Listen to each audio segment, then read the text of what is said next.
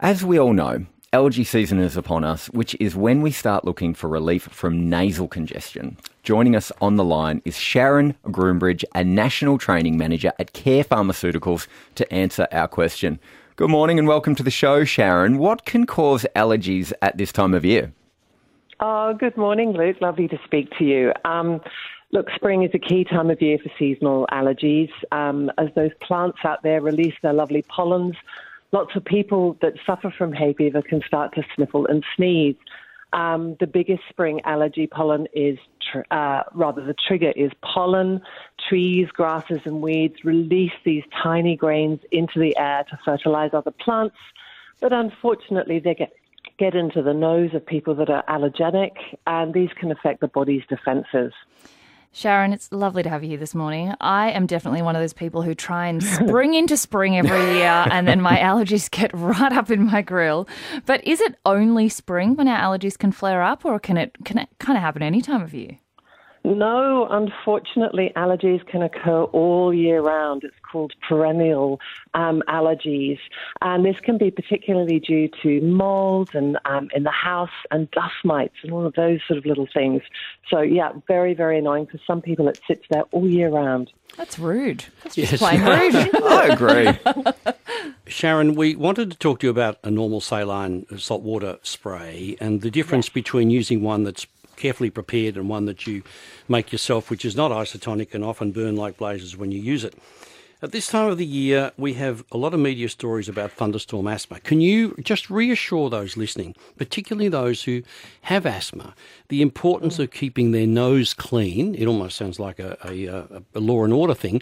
Keeping their nose clean by using the normal saline irrigation constantly, because there's no limit to how often you might use it, is there? No.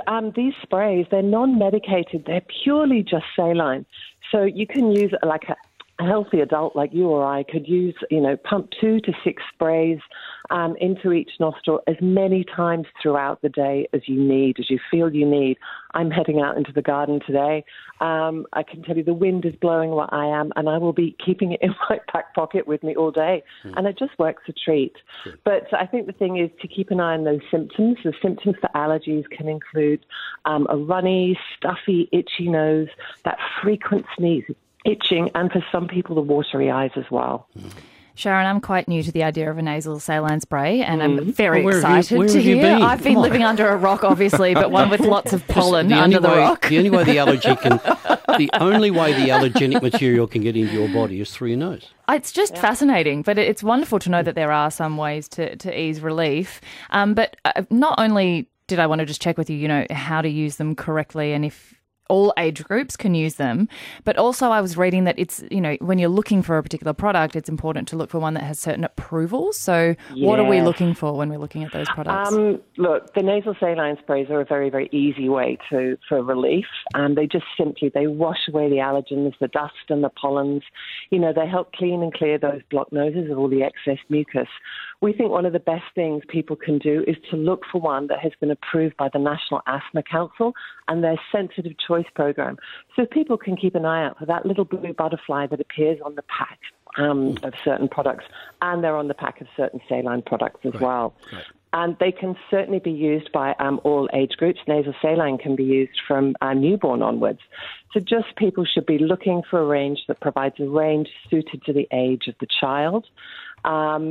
The best way to learn, we think, is often from a video, and there's some great how to spray, how to wash videos located at the www.asthma.org, and they can just simply look, and work out how to watch the videos and learn how to wash and spray. You are wonderful. Thanks, Sharon, for your suggestions on easing nasal congestion at this time of year.